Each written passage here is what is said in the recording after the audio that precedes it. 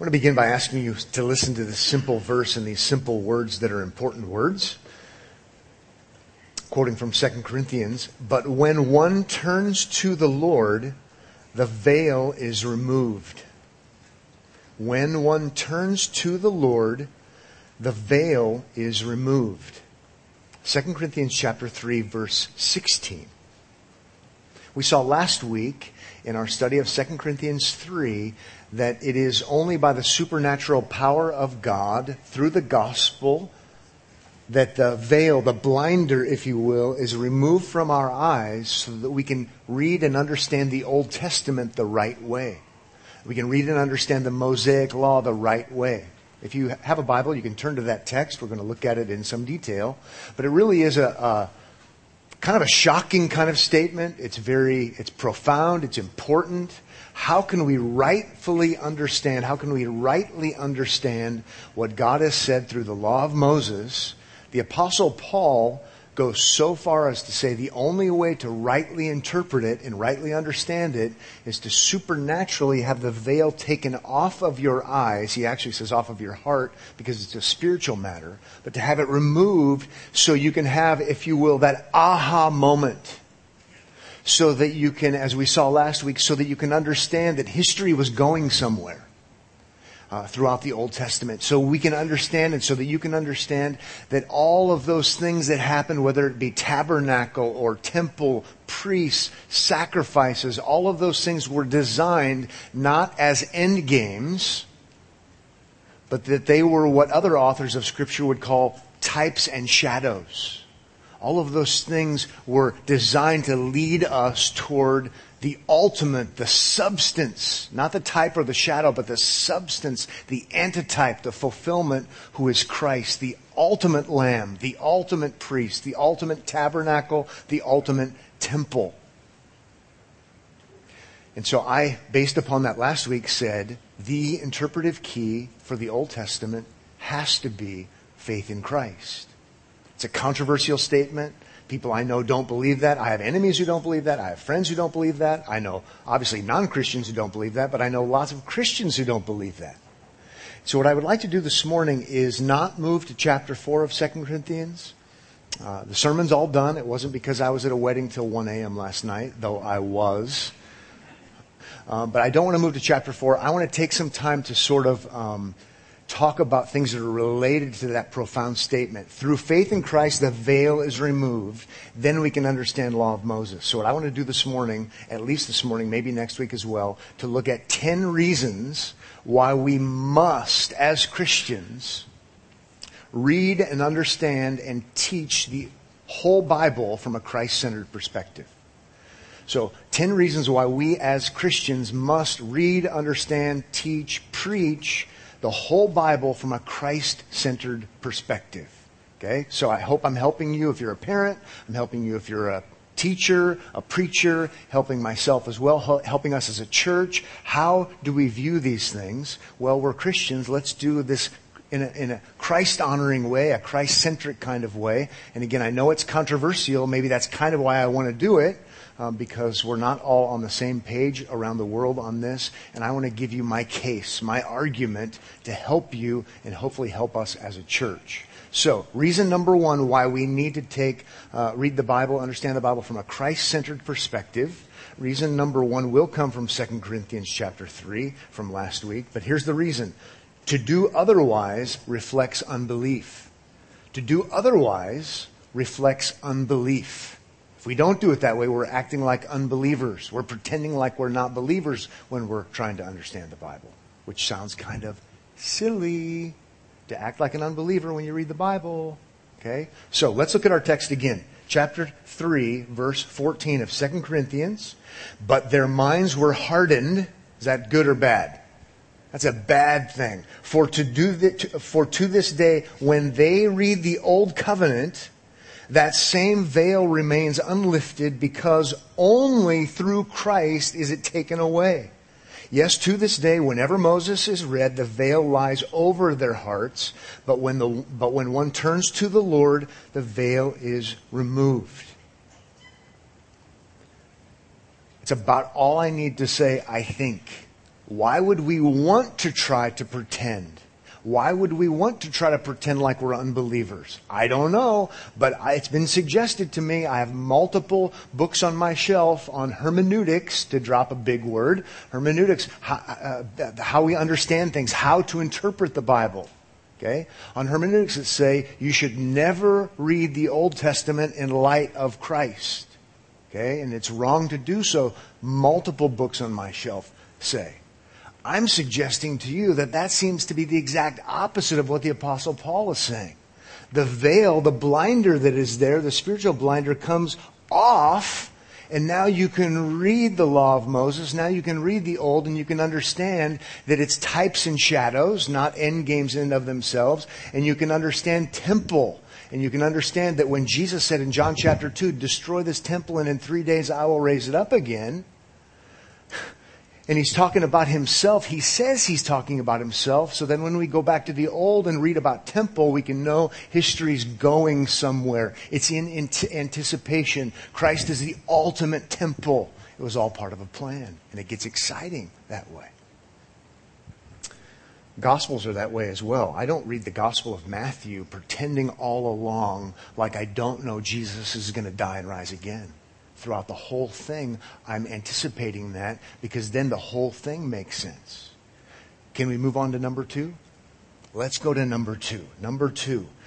Why should we as Christians read the Bible, the whole Bible, Old and New Testament, from a Christ-centered perspective?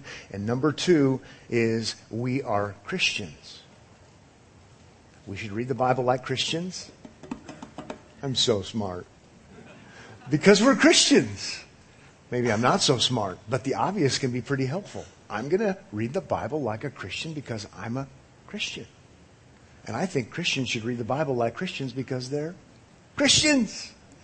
Well, there's a little bit more to it. There's a little bit more to it because, and I say this a lot, so I apologize if you've heard it so many times, but if not, here goes. In the Old Testament, Messiah is an anointed one. There are many messiahs. If you have a king, they're anointed. Priests, they're anointed.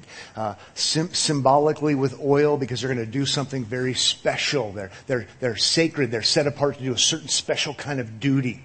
Okay? So whether it's King David or whatever king, they'd be anointed as king. Well, it's the word Messiah. So they're messiahed as king. They're anointed as king.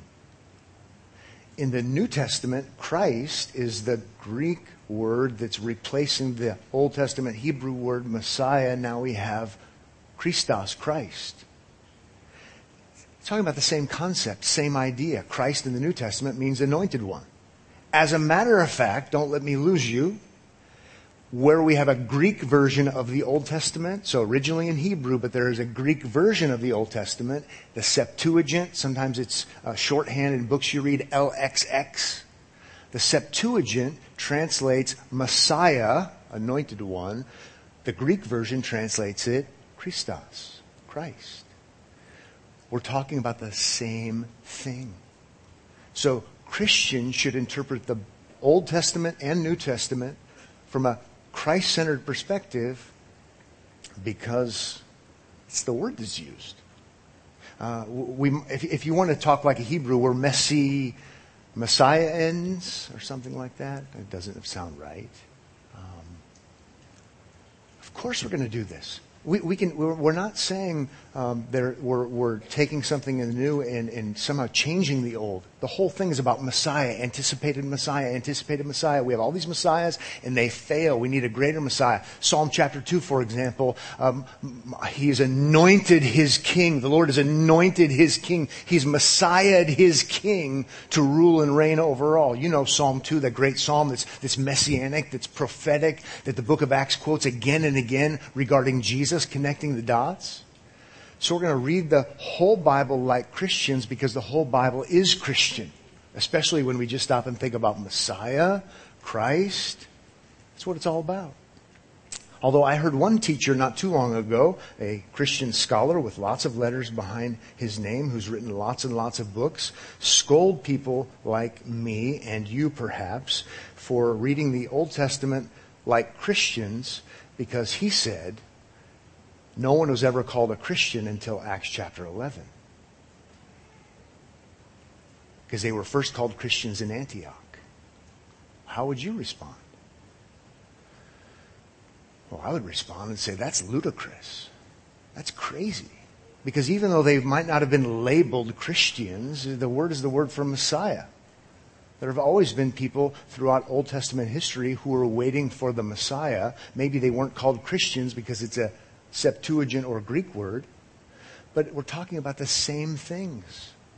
We're talking about the exact same thing. They were first labeled Christians, but what were they believing all along? Messiah will save his people from their sins. He will deliver them from your sins. And if you're talking Hebrew, you're going to say Messiah. And if you're talking Greek, you're going to say Christ. But pejoratively, negatively, they might give them the label. Those are the Christians. So, let's read the Bible like Christians because we are Christians. And what happens throughout the book of Acts? What happens throughout the book of Acts in the sermons of Stephen, in the sermons of Paul, in the sermons of Peter? They're trying to show everyone, they're connecting the dots. The Old Testament, long-awaited, promised deliverer, Messiah, forever ruling king, Christ, is Jesus of Nazareth. He's the one. That's what they do throughout the whole thing. So let's read the Bible like Christians, like Messiahans. Okay? It's kind of a no-brainer. What number are we on? Number 3. Number 3. Let's read and understand the Bible from a Christian perspective, a Christ-centered perspective, because to do so is apostolic. It's what the apostles did. Doesn't mean we're apostles, but I think we should learn from the apostles. This is how they interpreted the Old. This is how they interpreted the New. This is how they interpreted all of history. If you have a Bible, turn to Romans chapter 5. We'll just look at one text.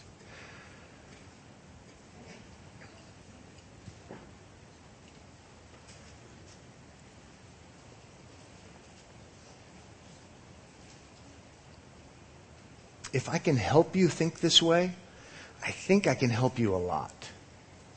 I think I can help you for the rest of your Christian life. I think I can help equip you, disciple you to have things make sense. And to also hear, when you hear other things, to say that doesn't make sense. It's a bad argument. I want to help you, and I want to help you honor Christ and see things for the way they're supposed to be seen. It's apostolic. To put that point another way, what we do and we find with how the apostles did it is we have in the New Testament, we have a divinely inspired interpretation of all of history. Think about that. In Romans 5, we have a divinely inspired, that's what Christians believe, the Apostle Paul's writing under inspiration, controlled by God. We have a divinely inspired interpretation of all of human history. And before we actually read it, the Apostle Paul says all of human history can be understood through 2 lenses. The lens of Adam, number 1, the representative of the human race, and the lens of Adam, number 2, the representative of everyone who would ever believe through that lens. And he sees all of human history through the 2 Adams. And he's therefore Christ-centered, because once you have the fall, everything regards the one who would come as, according to 1 Corinthians 15, the last Adam. We have the first Adam, we have the last Adam. Let's go ahead and look. I had all of Romans 5 written down, and then we would be here a long time. Then I crossed out verses 12 and following and whittled it down, 1 to 11. Then I whittled it down. Let's just look at verse 18 and 19. So in 18 and 19, here's the apostolic hermeneutic. Here's the inspired hermeneutic. 18 says, therefore, as one trespass, that's a violation of standard, violation of law, as one trespass led to condemnation for all men, so that he's talking about the first Adam. He calls him Adam earlier in verse 14, but we won't go back there.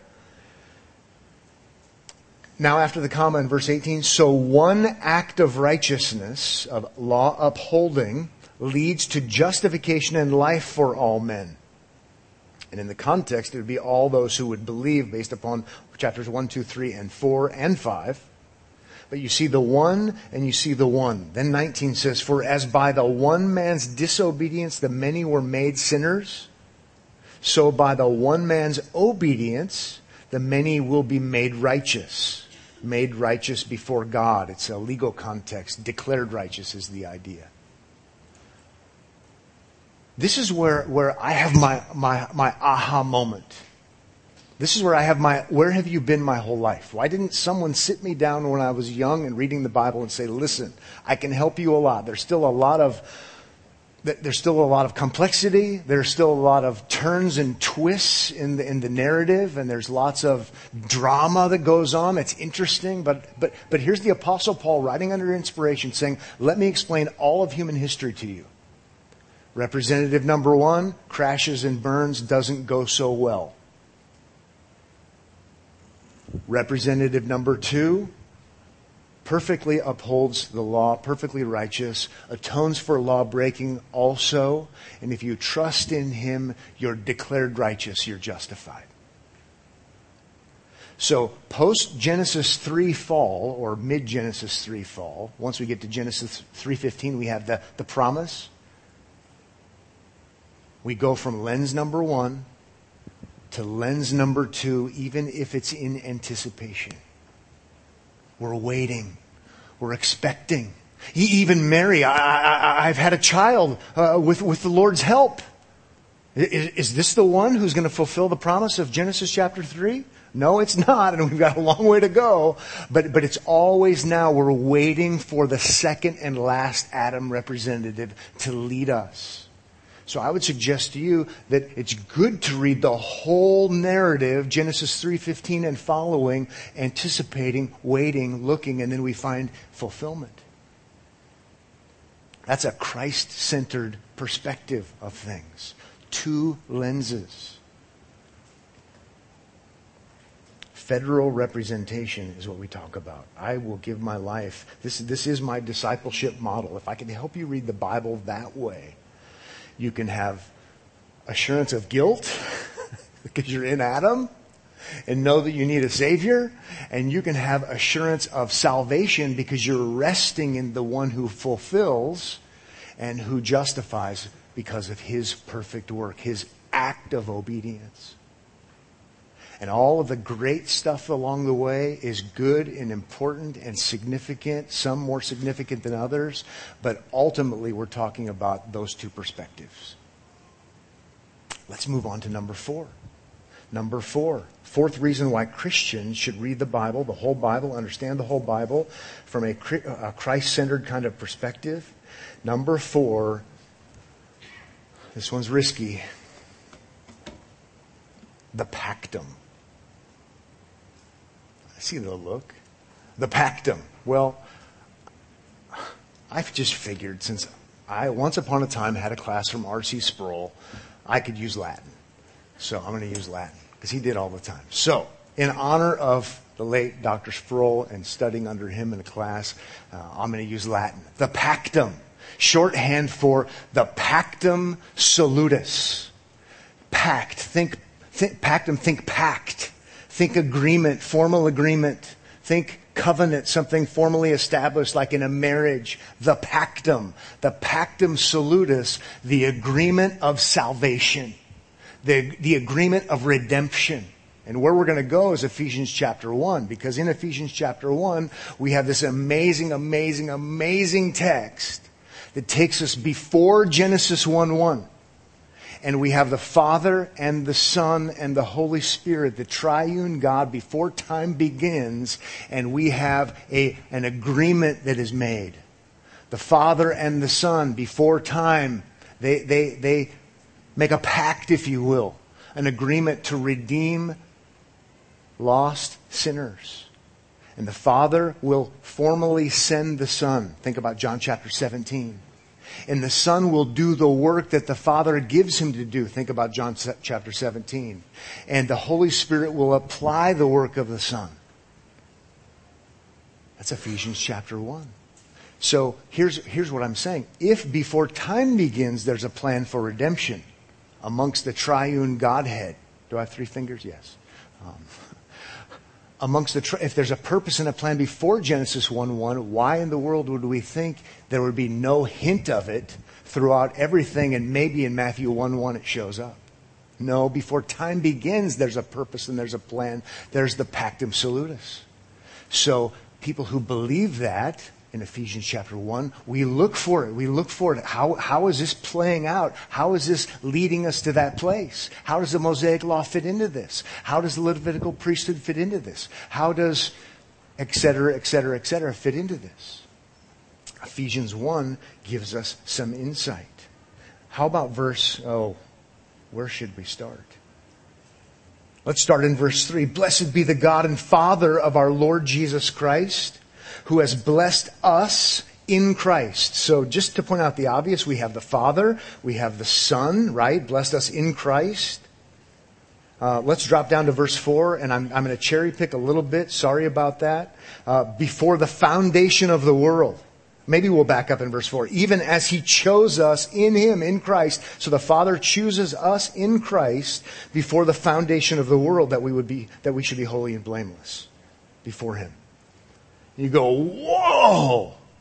We've just been given insight, if this is true, and I believe it is, Christians do, before time begins, before the foundation of the world, there's this purposefulness, there's this plan, there's this commitment. How about if we go to, it's through Jesus Christ in verse 5, at the end of verse 5, according to the purpose of His will. See, there's a plan. He talks about redemption in verse 7. How about verse 9, halfway through? According to His purpose. There it is again. Which He set forth in Christ as a plan for the fullness of time. How about verse 11, halfway through? Having been predestined according to the purpose of Him who works all things according to the, here we go again, more of that pactum kind of talk. The counsel of His will. Then if we drop down to verse 13 at the end, he talks about being sealed with the Holy Spirit of promise. And then I had us all the way down to verse 23, but I'm catching on after 20 years. I'm going to skip those verses. What I want you to see, we're going to read the whole Bible, including Genesis, from a Christ-centered perspective, because before Genesis 1:1, Father, Son, Holy Spirit. And there is a plan. There is a purpose. Counsel. There's the counsel. There's a will to be carried out. And everything works together to carry out that plan. Of course, I'm looking for signs. I'm looking for anticipation. I'm looking for the unfolding of the drama throughout. Because there's something that comes before Genesis 1:1. And it's that purpose. You see why I get excited about this? Super exciting. Why wouldn't I be looking for signs of the unfolding plan to happen? Oh, I had some theological definitions that I might. Textbook, okay, just for those of you who want textbook. The Pactum Salutis has been defined as the pre-temporal, intra-Trinitarian. I love those kind of words. Intra-Trinitarian agreement between the Father and the Son, in which the Father promises to redeem and elect people. In turn, the Son volunteers to earn the salvation of His people by becoming incarnate, by acting as surety of the covenant of grace for and as mediator of the covenant of grace to the elect. In His active and passive obedience, Christ fulfills the conditions of the Pactum Salutis, ratifying the Father's promise, because of which the Father rewards the Son's obedience with the salvation of the elect. And because of the Holy Spirit, applies the Son's work to His people. Well, that's what I said earlier. Maybe one other helpful quote from a different author. This is from Mike Horton. The Pactum Salutis is the basis for all of God's purposes in nature and history. And I would agree with that based upon the fact it's counsel, unfolding, all things. I'm going to look for it throughout Genesis, Exodus, Leviticus, Numbers, Deuteronomy, etc. Old Testament as I think Augustine said, is Christ in anticipation, right? Something along those lines. And then we're in the New Testament. Now we have fulfillment in realization, actualization. But the whole thing is ultimately with Christ, the preeminent one. Are we doing okay?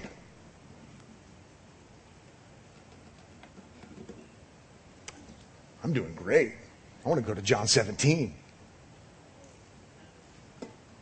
I was just talking to a church member earlier, a young man, and he was excited about trying to figure some of this kind of stuff out. And I said, isn't it great to have categories and to connect dots? And he's like, yeah. And I said, and it'll ruin you for life. It will, in the best senses. Because we're afforded with, again, categories for understanding things. It's not just I have a bigger platform and say you should read the Bible Christ-centeredly, and you should do that because I have lots of followers on Twitter. And then somebody else has more followers than me, and they're going to tell you the opposite. Instead, to actually see, oh, this makes total sense. What happens pretemporally? And then you're going to drop some knowledge on me and you're going to say things like intra-Trinitarian. You don't have to say it that way, but you can see all three members before time with a purpose and a plan.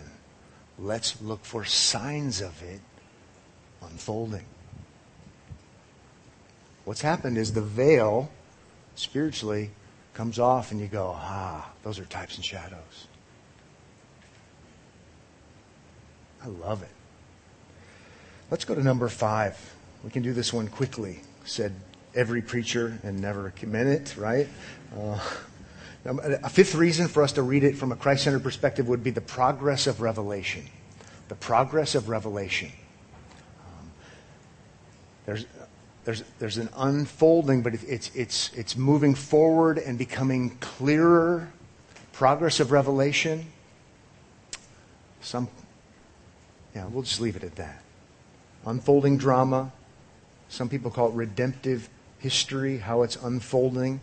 Hebrews 1 would be the classic text for this, I think. So if you have a Bible, you can turn to Hebrews chapter 1. And in Hebrews, what you have so much of is all of this Old Covenant world stuff that's important. But what you have is the author to Hebrews showing that Christ is the fulfillment. And now that you have the fulfillment, it would be wrong to go back to the types and shadows. But what's interesting is we do have the types and shadows, and we have all of those things in anticipation because history's moving somewhere. But where it's moving is to have Christ be at the center. He's the apex. He's the high point. He's the one we've been waiting for. And so he connects the dots for us. Hebrews 1, it's hard to read Hebrews 1 without some good kind of energy in your voice, where it says in Hebrews 1:1, long ago, at many times and in many ways, God spoke to our fathers by the prophets.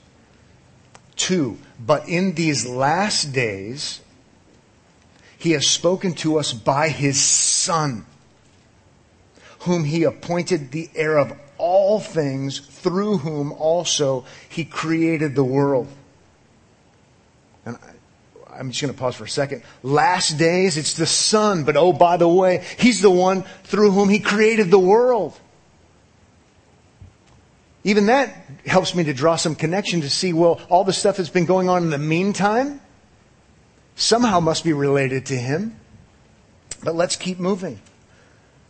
Through verse 3 says, He is the radiance of the glory of God and the exact imprint of His nature, and He upholds the universe by the word of His power.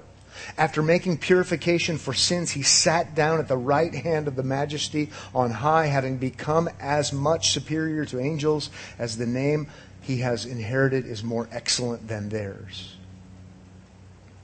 History's been going somewhere, even from this pre-incarnate Creator Son. He comes into the world and He fulfills all all of those things that have been talked about. That's why you shouldn't go back to those things if you're a Hebrew. His work as high priest is done. He sat down. He's highly exalted and great and grand. I'm going to read all of the stuff that came before him, especially given the fact that he's the eternal one, who's the creator one, in light of what he did. I'm also, how about this? I'm not going to do what I'm going to call regressive revelation, because I don't think the Bible wants us to do regressive revelation. This gets dangerous because it meddles with our theological systems. Jesus shows up and says, destroy this temple and I'll rebuild it in 3 days. What's the ultimate temple? Wrong way to ask the question. Who's the ultimate temple? It's Christ. In these last days, He's spoken to us through His Son. Climax, high point, more significant, great, end game, substance, antitype. So I'm not longing for a new temple to be built, sending my money to the guy on TV who says we need to do it.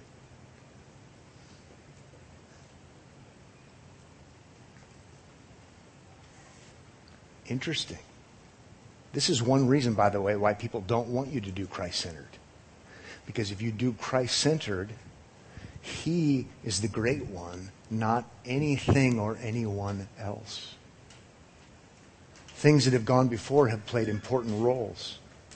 But a Christ-centered perspective has Him as, in these last days, He's spoken to us through His Son. And you say, but wait a minute, I think we need to... Wait a second. It's a threat. Let's move on. Let's move on to number 6. Man, we are flying. This is wonderful. Number 6. There's only one divine author. There's only one divine author. No, I don't mean to say it that way. There is one divine author. There is one divine author. 2 Timothy 3:16 is the passage we know well. I'll reference it. Also 2 Peter chapter 1, verse 21.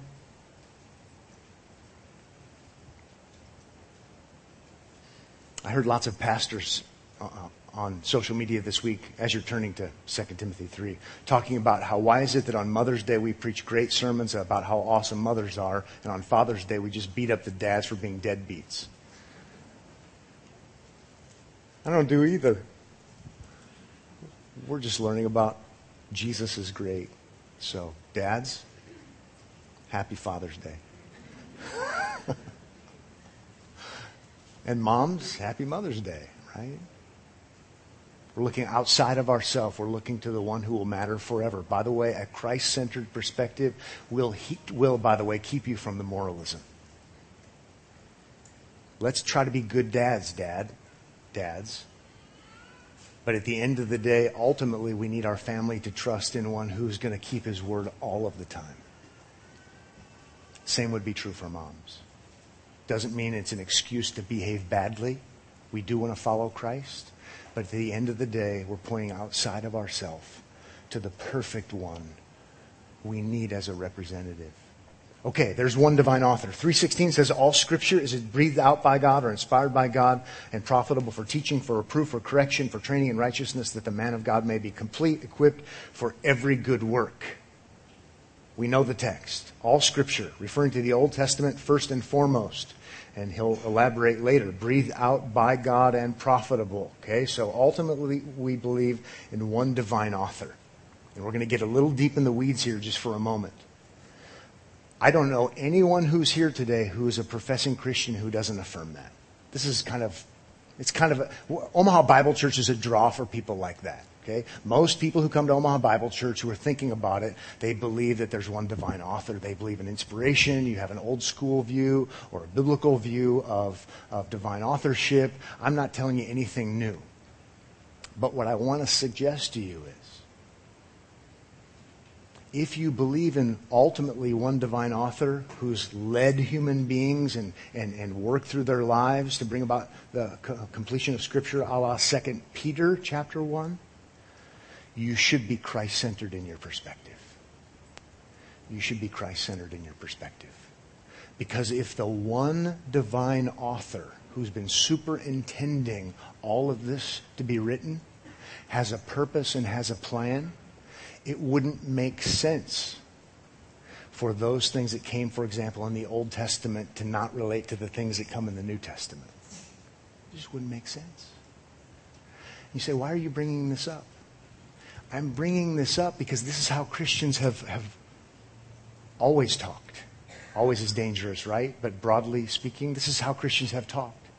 For years and years and years and years, believing in inspiration, inheriting that from the Jews. Well, if there's one divine author, he's not going to say, well, here's this story that goes on, and then I come up with another idea later that's unrelated. That's not how it's going to go. But with the dawn of the Enlightenment, good things happen in the Enlightenment. Not everything is a wash. But when it comes to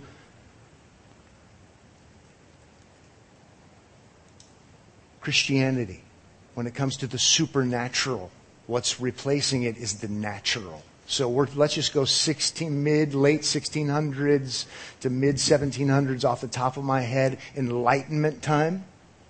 When it comes to the Bible, rejection of inspiration. Rejection of one divine author. The Bible is a book with all kinds of stories written by human authors because we don't believe in the divine superintendence. Okay? It's raw naturalism. Here's why I bring that up. Up until that time, the Christian consensus is one divine author. And the Christian consensus is the whole Bible's a Christian book. The whole Bible should be read and understood from a Christological kind of framework. There were different debates going on. You have the Antiochian school and you have the Alexandrian school when it comes to hermeneutics, and they would fight back and forth years before that. But both schools believe the Old and New Testament are primarily about Christ. Both of those schools read the Bible from a Christological perspective up until the time of Enlightenment. Then what happens? The trickle-down effect. And so now the shift then, even in evangelical seminaries, conservative Bible-believing seminaries, their hermeneutics textbooks over and over and over again scold people for reading the Old Testament from a Christ-centered perspective. So even if my professors didn't know they were influenced by Enlightenment naturalism when they taught me hermeneutics, if they told me to read the Bible, the Old Testament, trying to ignore Christ, their hermeneutic they were teaching me reflected a hermeneutic of unbelief on the wrong side of Christian history. Thankfully, there are more books being written about these things. You didn't think you were going to come to Omaha Bible Church to learn about this kind of stuff, but history does matter. It's fascinating. So conservative, go-to-the-wall, Bible-believing Christians oftentimes have taught hermeneutics, how to understand the Bible from the perspective of naturalism, not supernaturalism. Guys like Bernard Ramm, who went on later to deny the faith. But my first hermeneutics textbook by Bernard Ramm. Scolding, reading the Old Testament in light of the New.